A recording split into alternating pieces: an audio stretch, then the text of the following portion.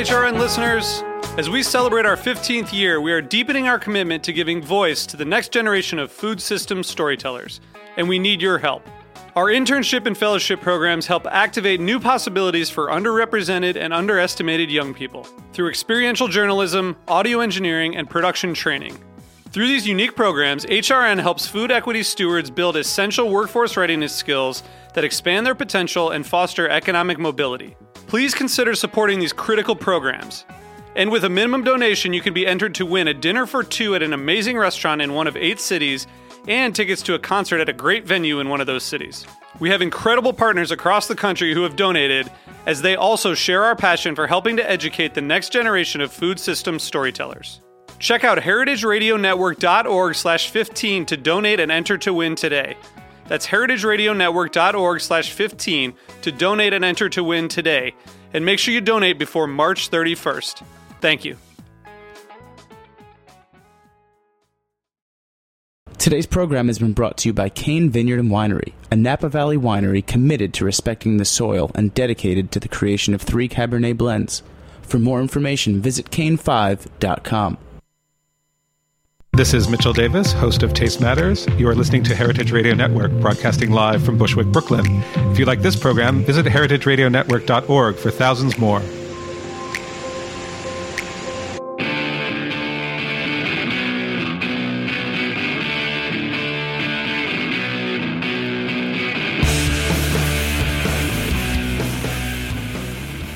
Good afternoon and welcome. This is What Doesn't Kill You, Food Industry Insights with me, your host, Katie Kiefer.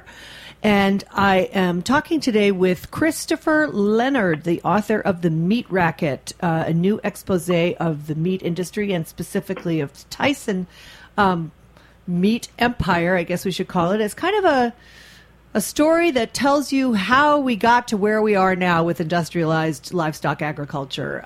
Christopher Leonard is the former national agribusiness reporter for the Associated Press. His work has appeared in Fortune, Slate, and the New York Times, and he is a fellow with the New America Foundation, a nonpartisan public policy institute in Washington, D.C. Welcome to the program, Chris. I really appreciate you coming on today. Yeah, thank you so much for having me. I appreciate it. Well, I loved the book, not just because I'm a meat geek, but because it's actually a fascinating story. The Tyson family empire is one of interesting and bizarre personalities in a certain way, and then a very convoluted but almost logical development of a business that has just gone, as far as we're concerned, you and I and many of our listeners, right off the rails. So you talk about the fact that that the meat industry has become chickenized, and that's largely thanks to the models developed by the Tyson family, Don Tyson in particular, and you sort of compare it to the tenant farming or sharecropping of, say, the old cotton days. Why don't you talk about how this model plays out in the chicken industry, and then how sort of later it's been adopted by the pork industry and to some extent the cattle industry? Yeah, sure. Chickenized, it's a funny word, but it's sort of this phrase you hear a lot in rural America, especially in meat-producing towns. And the key concept of chickenization is vertical integration.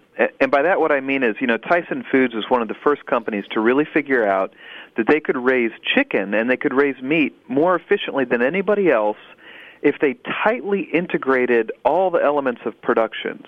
So what that means is Tyson Foods owns all the businesses that used to be kind of independent businesses on downtown Main Street. A big Tyson plant will have not just a giant slaughterhouse, but it will have the feed mill, it will have the hatchery, it will have the trucking line.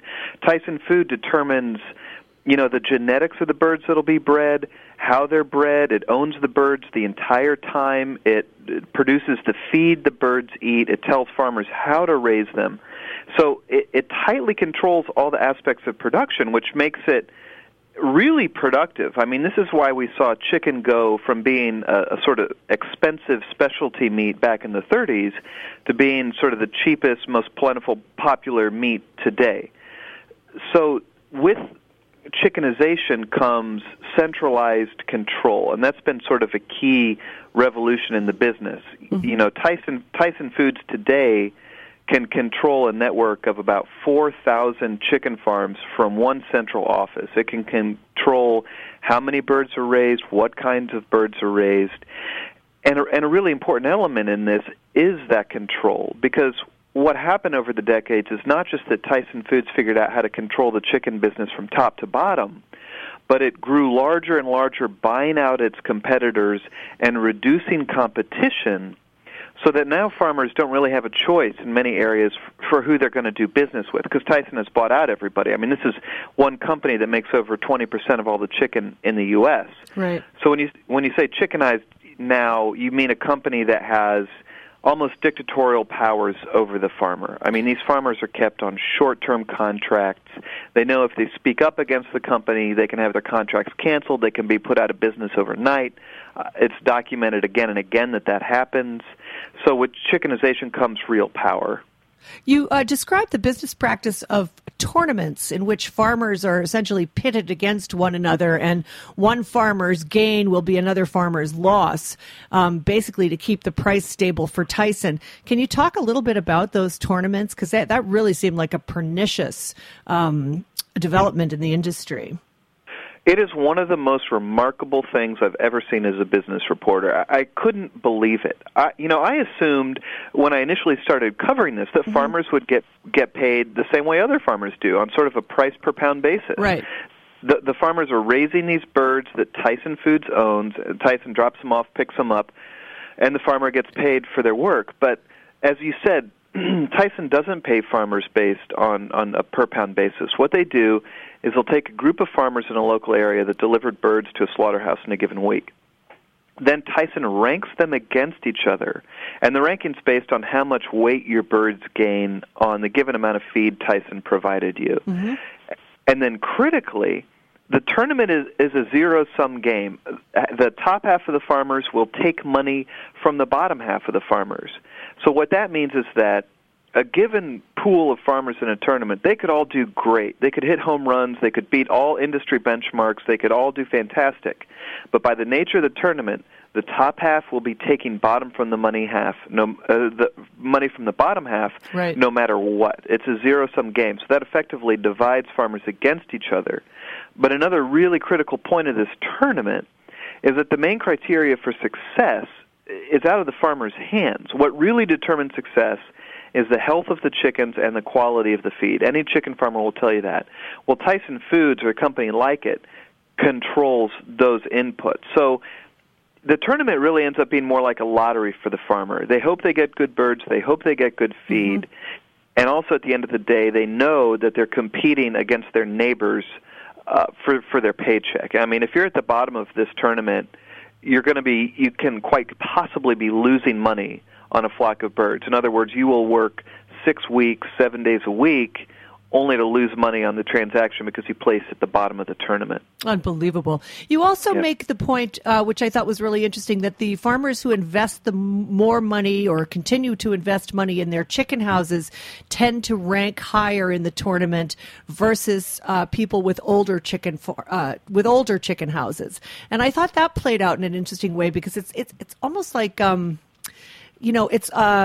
it reminds me of like miners having to use scrip, for basics in a grocery store in a mining town or something. You know what I mean?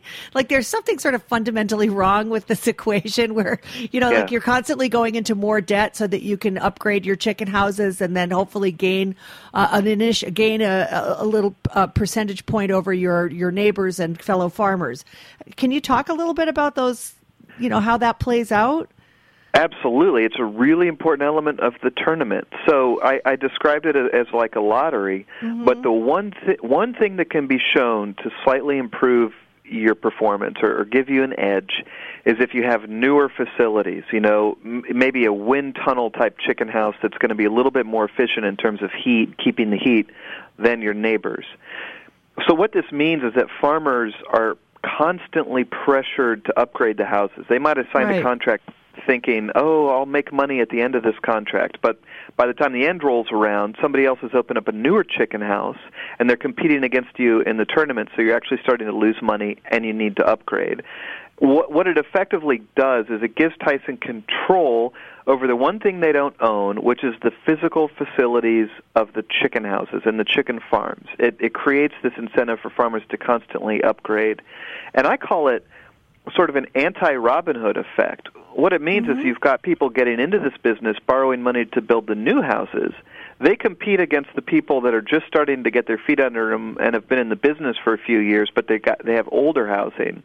So the newer housing is stealing money from the older housing through the tournament and forcing the longer-term farmers to then reborrow, get deeper back into debt, maybe even build a new farm to try to keep up with the tournament. And so, again, it's a way for Tyson to control the one element it doesn't own, which is the physical facilities. One thing that you didn't bring up and which Tyson also doesn't own, and I'm just going to touch on this briefly because there's so much other material to cover, is they also don't own the shit. They don't own the chicken shit. And this is an incredible problem for farmers and an increasingly larger problem as sort of the antibiotics and various other additives to chickens to keep them healthy, like arsenic, are being discovered in local water tables, local soils, local wildlife, etc. So if we have time, let's talk about that for a second. But I want to go back to this business, and then we're going to move on because there's so much stuff to do. But the other thing that really struck me when you were talking about the tournaments was the punitive nature of the relationship between Tyson and many of the contract farmers. In other words, if a farmer gets consistently bad feed or consistently bad chickens, and you opening chapter describes somebody going out of business because he kept getting flocks that would die on him, and it drove him out of business because of the debt he had incurred in building his chicken houses, and then this was documented by one of the guys who worked at Tyson, who I think you had to give an alias to, who said that those farmers, the ones that complained, were the ones that were going to get bad birds or bad feed. Tell me about that a little bit. You bet. The Meat Racket, first of all, I think it's a book about power. Yeah. I mean, this is a book about food, but I'm really looking at the power structure of this and the power these companies have. So when I own a giant Tyson plant, a certain number of the chicks that come out of that hatchery, they're not going to be the best chicks. I mean, they're pumping out millions of birds a month, and you're going to have some that aren't so hot. And you're correct. There's a source in the book who is the one source that got an alias because he did have a legitimate fear of being retaliated against. He walked me through clearly how the company can track which baby chicks are going to be coming from the older hens, which, those are going to be your not-so-hot chicks. Right. The worst growers, if you will. And he said that he noticed trends over periods of years that the worst chicks would go to the farmers that the plant manager disliked. In other words, the farmers that were known to complain, the farmers that were known to raise questions, the quote-unquote troublemakers. Right. When it came time to deliver a batch of bad chicks, those chicks would time and again go to the quote-unquote troublemakers. And by the way, it's not just this one source. His testimony really tracked perfectly with what you see in sworn under oath testimony in other lawsuits, including a lawsuit in Broken Bow, Oklahoma, where a Tyson Foods plant manager was recorded as saying, yeah, we gave the bad birds to the troublemakers. And farmers know this. You only need to do something like that once or twice before farmers get the clear message. Don't ask questions. Don't complain. Don't stand up for yourself, or you're going to find yourself in a position where you're ranking lower in the tournament because you're getting the worst chicks.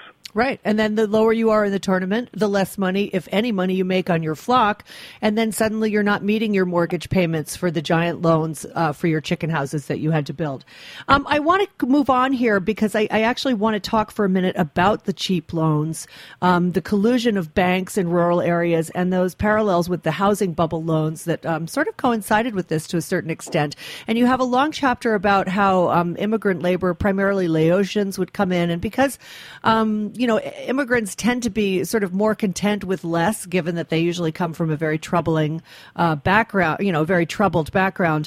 Talk a little bit about how how that's played out, because that's an astonishing story where you show family after family after family, some with no kids, some with 10 kids, and they all project that they're going to need the same amount of money to live on over the course of the year, and that this would allow banks to give them loans, or this would encourage banks. Yeah, it is. It was an amazing story. These immigrants you referred to are Laotian immigrants who were, I interviewed a lot of them. They lived their early lives in refugee camps because of the war in Laos. So they were willing to move to Arkansas, live a lifestyle you and I would say is very close to poverty. I mean, sleeping on a mattress on the floor, wood-burning stove, and working in the chicken houses 7 days a week. But I wondered, why are banks loaning money to these farmers, $2 million, for example, to build a chicken house in a business where the profit margin is kept razor thin by these companies, where you're flock to flock, you don't know if you're going to actually make money thanks to this tournament. Well, the reason why banks were willing to do this is because there's this obscure USDA agency called the Farm Service Administration. And what this group does is it guarantees loans for poultry houses. So let's say I'm a Laotian immigrant, I borrow $2 million, I build a farm, and I go bankrupt. Well, the FSA is going to bail out the bank that extended me that $2 million loan. The FSA will pay 90% of the loan if I default. And, the bank is already going to have collected fees and mortgage payments and made some money off of it. So the farmer themselves goes bankrupt. They have no protection. They have to do something new with their life. But the bank will be bailed out to 90% of the loan value and then be willing again to extend the next loan to the next farmer.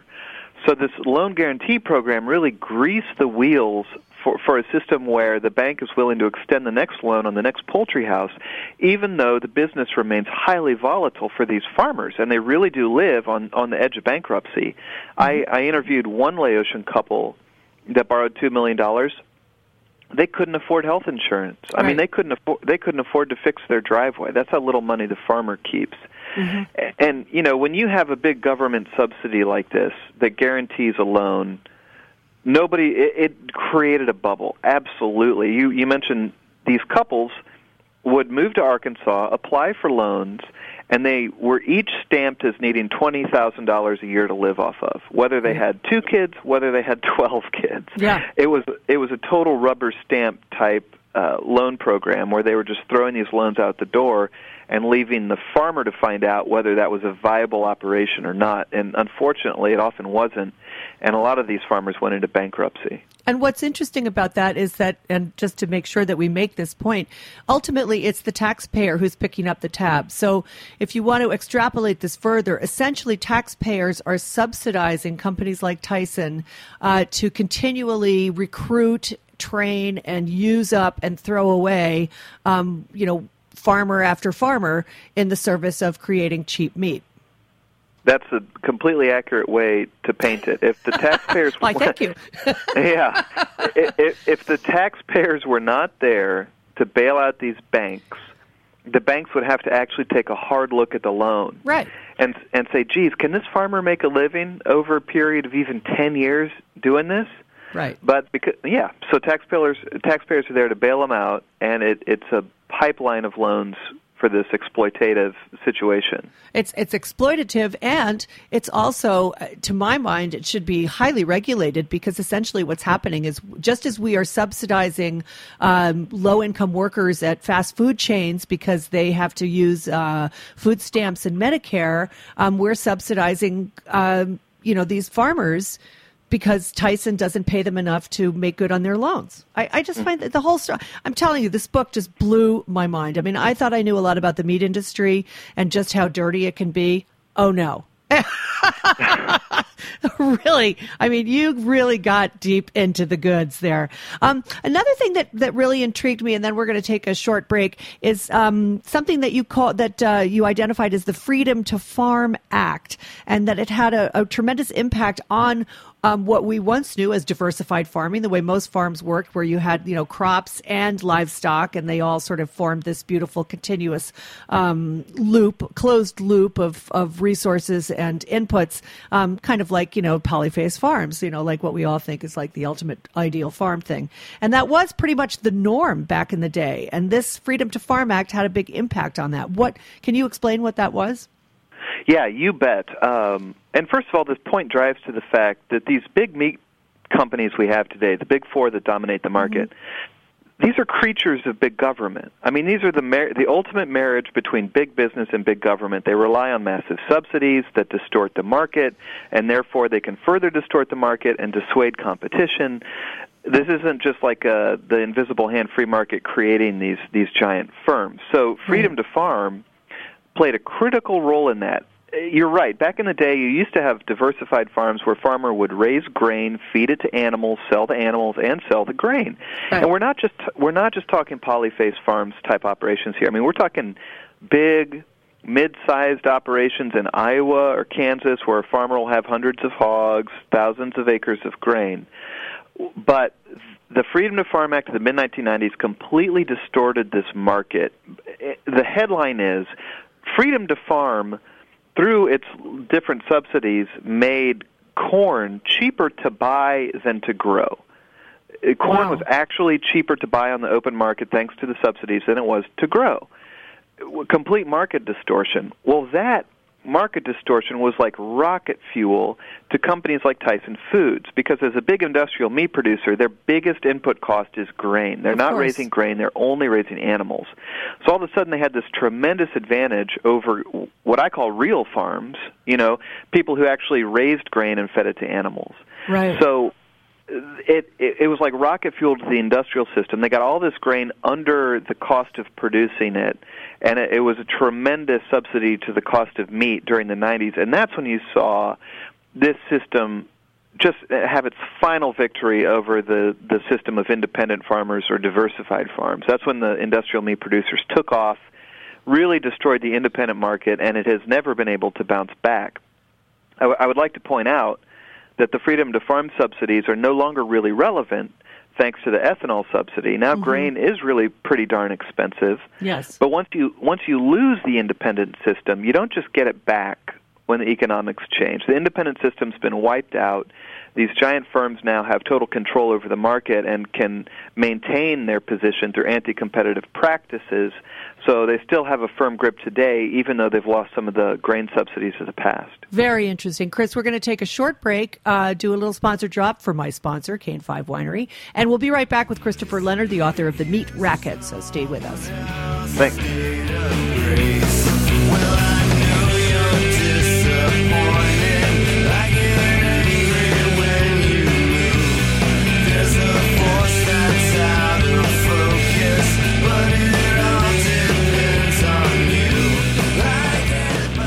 This is Chris Howell from Cane Vineyard and Winery, calling in from Spring Mountain above the Napa Valley.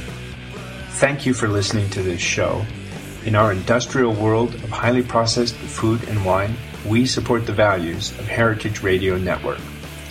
All of us at Cane encourage you to seek out individuality and beauty in everything you eat and drink. To learn more about us, go to cane5.com. Impossible to choose a choice you're feeding on your friends. When you're bruised to disadvantage, you can't always bend the truth. This is What Doesn't Kill You, Food Industry Insights. I'm your host, Katie Kiefer. I'm speaking today with Christopher Leonard, the author of The Meat Racket, a new expose of the meat business, and specifically the Tyson empire, I guess we should call it. So, Chris, I want to talk about, because a lot of what we've been talking about now is how the industry has consolidated, and what that means vis-a-vis antitrust laws. And there was a lot of, sort of towards the end of the book, you discuss various efforts to sort of roll back the influence of the meat industry to try to, curb some of this kind of anti-competitive behavior, as you discussed in the earlier segment. So there was something called the Producer Protection Act, which was sort of an early, not an early, but a recent development, which didn't really fare very well, but which was kind of like the predecessor for trying to revamp the GIPSA rules. And I've actually done programs about GIPSA, which nobody remembers, but what happened with the Producer Protection Act, and what were the elements of that proposed legislation? I mean, I'm assuming that it would have something to do with trying to curb the anti-competitive practices of big meat.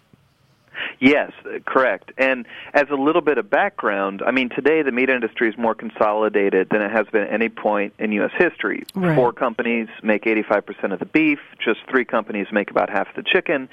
And that wave of consolidation really happened in the 80s and 90s, kind of the late 70s, but definitely the 80s and 1990s. Yeah. And some people saw it happening and were really concerned about it. And one of the biggest fights against this consolidation happened in Iowa in the 1990s, where the Attorney General Tom Miller was really concerned about it because he saw what was coming down the road and how much power these companies were getting over farmers. So the Producer Protection Act that Tom Miller proposed, and it was then carried out and proposed in more than a dozen states and then later on the federal level, would have just done a few things to give farmers a little bit more power and create a little bit more transparency in this market for meat. And what struck me about the Producer Protection Act was really just how kind of incremental and pragmatic and minor some of these proposals were.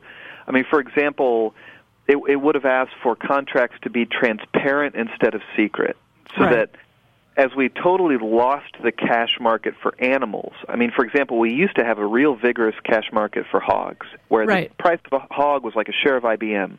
Everyone could see it go up and down. That totally got destroyed and erased by contract production. So Tom Miller was saying, let's at least let farmers share the terms of their contracts with each other so they can see what's fair and what's not fair and what other people are getting. That was one proposal. Another proposal would have said, hey, you companies can't just put someone out of business because they raise questions or complain, or producers try to associate with one another.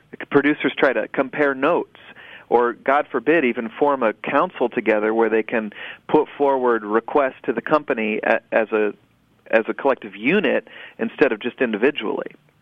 I mean, so these were the small kinds of changes that Tom Miller and then the senator from Iowa, Tom Harkin, he proposed this on the federal level. Right. And the Producer Protection Act was, struck down and defeated in all the states where it was proposed and on the federal level, thanks to the remarkably well-funded and well-coordinated lobbying efforts of the meat industry. Yeah, and that includes things like the American Meat Institute, the National Cattlemen's Beef Association, the National Pork Producers Council, National Poultry Council. Those guys, they lobbed an unbelievable amount of money. You described it, I didn't bother to write it down, but it was like in the millions and millions of dollars. And they had this one particular lobbyist, Sarah Lilligren. I loved her. She sent out to all of the producers. This was weird. So this was sort of in response to the chickenization of the hog industry in Iowa, which has always been a big pork producing state.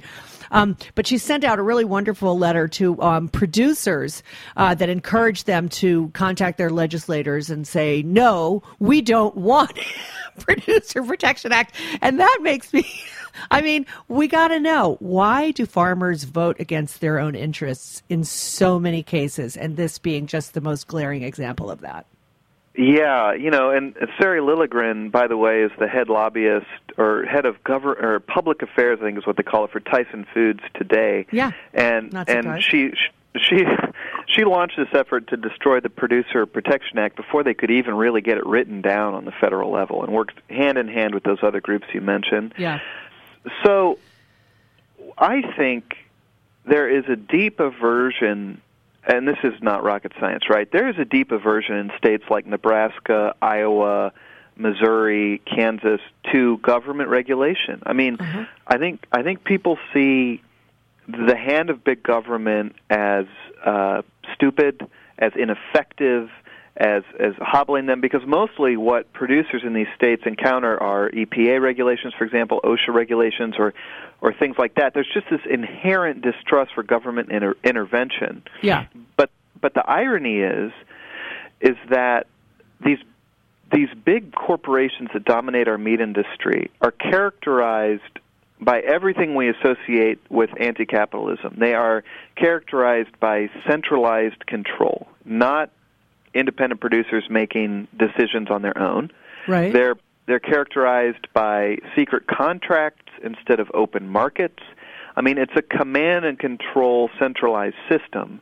And that's what happens when you don't have antitrust regulations, when companies can get so big that they distort the free market. You know, the laws of supply and demand aren't necessarily what determine the price of chicken anymore. It's market power. That the power of these companies is what determines the economics. It's what determines what farmers get paid and what consumers pay today. Mm-hmm. Absolutely. So I think it's easy to go out in rural America and say, hey, the government's looking to put its nose even further into the tent right now. Never mind that the goal of antitrust law is to just keep markets competitive, open, and transparent.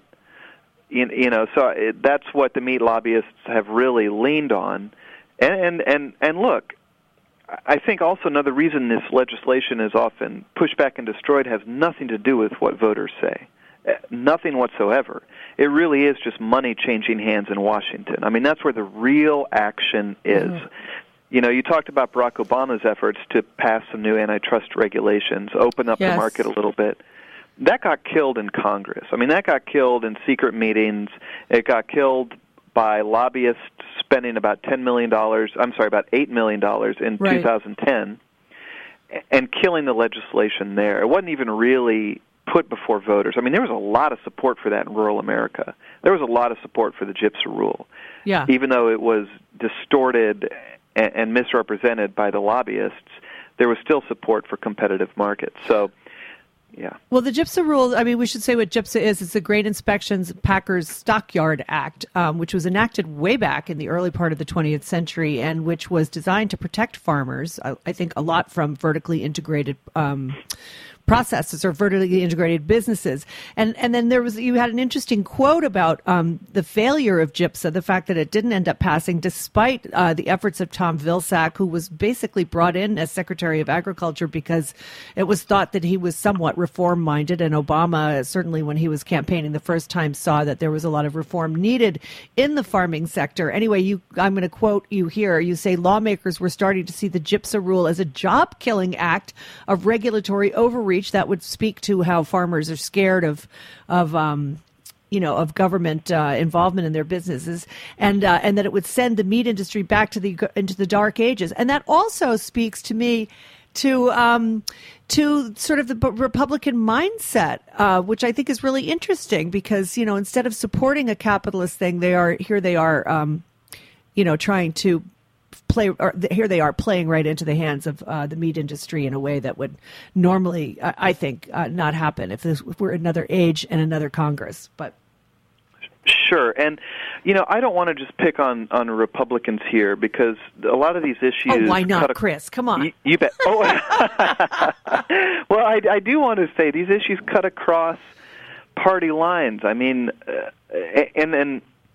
To back up a little bit, yeah, GIPSA was created in the 20s, or the Packers and Stockyards Act was passed in the 20s to confront monopolistic abuses that happened 100 years ago. And we confronted them. We did a great job. We reopened up the market. We made it competitive. It was prosperous for rural America and good for consumers. Then we let the consolidation happen again.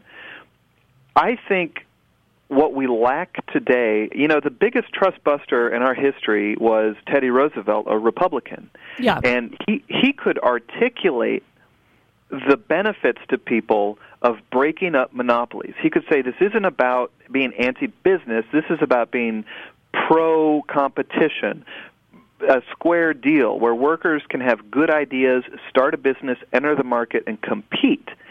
And that when you let companies get so big that they can strangle markets, as we're seeing today, no question about it. No question. It suffocates the economy. It hurts economic growth overall. It takes money out of the pockets of farmers and consumers. Mm-hmm. And Teddy Roosevelt could really articulate that argument. It seemed to me that Tom Vilsack's USDA and then Obama above him, they were just incapable of articulating that argument. The meat lobbyists, for example, you know, they would take out an ad in a newspaper just saying GIPSA is going to kill jobs. I mean, talk about low-hanging fruit. Talk about an easy attack ad, right? Just say this is going to kill jobs. And for some reason, Vilsack was incapable of coming back and articulating why a new GIPSA rule would actually create more jobs It would allow farmers to keep more of the money they earned for other companies. It would allow farmers to keep more of the money we spend at the grocery store, and it could actually help keep prices lower for consumers by creating more competition in the market. And that Sure. all of these things are good long-term and very healthy long-term for an economy. Yeah, but they just couldn't make that argument, and they seemed so afraid of being accused of killing jobs that they started retreating almost immediately. I mean, they started retreating almost immediately on their own proposals, watering it down, delaying them, and they really gave the playing field over to the meat lobbyists, who took full advantage of it and finally killed the reform efforts before they really got anywhere. Well, and also I think it should be pointed out that this was an election, there was an election issue at stake as well, because Obama wanted to win re-election. And so having the meat industry plastering ads all over newspapers that gypsum was going to kill jobs was not really going to help him with his election efforts. So I think there is a certain amount of cynical politicization of this, along with just basically no backbone in the Democratic Party. But anyway, Nope. One thing you point out, and this is something that's really been bothering me as I investigate the agricultural sector and what's going on there. You make the point that remarkably, and I'm going to quote again, remarkably little research has been done to measure the economic impact of vertically integrated meat production on the nation's economy. And instead, the massive firepower of public research dollars has been aimed at a different question: how to accelerate the industrialization of agribusiness. Now, this is sort of a little bit off topic, but it's kind of within this whole issue. And that is, do you think that these land-grant universities are compromised in their politics and in what they're teaching by the financial contributions of large agribusiness entities as a whole? Well, I absolutely do. And I talk to these people all the time. I'm not just coming here saying these universities are corrupt, okay? They're not bought off by big companies, but it's an alignment of interests. You know, Tyson Foods, Cargill, and JBS, when they put a lot of money into a research university, they don't really care about the economic impact of consolidation on rural communities. That's what I cared about as a journalist. Like, gosh, what does this mean for these rural communities? Let's get really good data on this. That data's not out there, because what these companies want to research is, how can we cram more cattle onto a single feedlot without getting abscesses in their feet? Mm-hmm. Or how can we come up with a better alternative to antibiotics in chickens so we can give them drugs that aren't technically called antibiotics to grow more? And so it's an alignment of interests. And I was really surprised. I thought that there would be great academic information out there on some of these issues about the public good. I mean, what has been the public impact on American society and rural communities and rural economies of this consolidation and these changes? And it was just a vacuum. I mean, I really looked hard and couldn't find any studies along those lines. Yeah, and yet you were able to identify that, you pointed out that in 68% of the counties that Tyson does business in, the economy has grown more slowly than the state average over the last 40 years. I mean, they have 4 decades of research, at least in terms of how much growth and income is happening in these rural communities. And that apparently hasn't sent up any red flags to these land-grant universities or sociologists across the board who might want to study rural populations. Yeah, I mean, that's just the study I did. I went to the Bureau of Labor Statistics, got per capita income adjusted for inflation going back to 1969, and I looked at every single county where Tyson operates, and the results were just as you said. What I found was that income grew more slowly in these counties than it did in the state as a whole. Now, again, I'm not just saying income was lower, as you might expect, maybe in a rural county. I'm saying it grew more slowly. The rate of growth was depressed compared to the state overall, even as these companies had meteoric rise in their profits. Right. And I do want to really point out what was striking to me was the situation was the worst in Arkansas, where Tyson has its real root of power and where it's been heavily based for decades. In Arkansas, Tyson's home state, where it really built its model, the Tyson counties, 90% of them did worse than the state overall.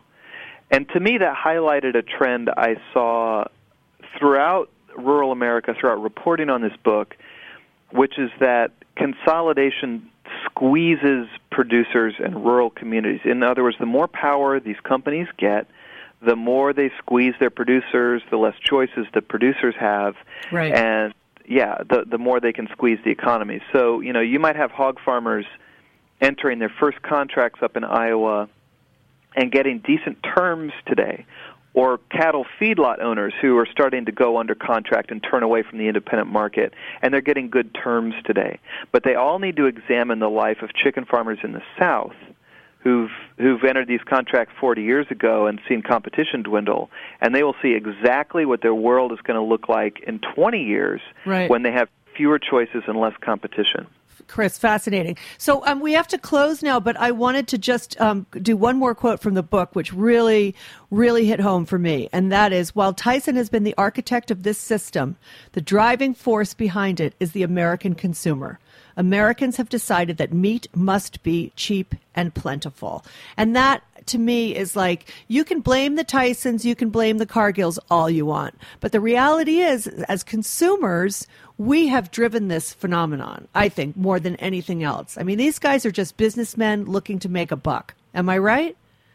Well, absolutely. I do want to qualify it a little bit. I mean, consumers, if you vote with your dollar and all you care about is that the meat is as cheap as possible, and that's all that matters, then it's absolutely just feeding into this system. And we're starting to have a lot more choice of where we can put our dollars.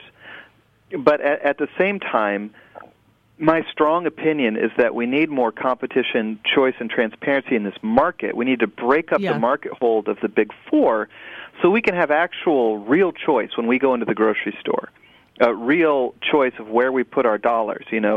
We need meat companies that can enter this market, provide consumers with what I think consumers do want, which is meat that's not bathed in chemicals or grown with drugs that are bad for animals and bad for the quality of meat, or meat that's raised a little bit more humanely. I mean, still factory environment, but maybe not hogs that can't move left or right, that kind of thing. I think if we open up the market more, and as consumers become more aware, they could start flooding their dollars toward a system that is really giving them what they actually want. I would totally agree with you there, because I don't think that factory farming will ever go away, but I do think that it's up to consumers to drive the changes that we're looking for, where you arrive at some mean between the niche-raised, hand-stroked, hog, cattle, and chicken at a very high premium price versus the absurdly taxpayer-subsidized low price of products from, say, Cargill or Tyson. So the book, again, folks, is called The Meat Racket. The author, Chris Leonard, has been my guest today. Please look at his website. Chris, what's your website? ChristopherLeonard.biz. Absolutely. Check it out. You can see where Chris will be speaking, where you can obtain more information about this book, read previous articles, and, of course, buy the book, which is available on Amazon Books and in booksellers across the country. Chris, thank you so much for this. You're a terrific guy, great interview, and this is just a terrific book. I wish you the most success possible with it. Thanks for doing this. Thank you so much for the time. I really appreciate it. Thank you for writing the book. And thanks to my sponsor, and thanks to my engineer, Jack Inslee. This has been another episode of What Doesn't Kill You. Come back next week. We'll be talking about Iowa pig farms. So long for now. Thanks for listening to this program on heritageradionetwork.org. You can find all of our archived programs on our website or as podcasts in the iTunes Store by searching Heritage Radio Network. You can like us on Facebook and follow us on Twitter at @heritage_radio. You can email us questions at any time at info@heritageradionetwork.org. Heritage Radio Network is a nonprofit organization. To donate and become a member, visit our website today. Thanks for listening.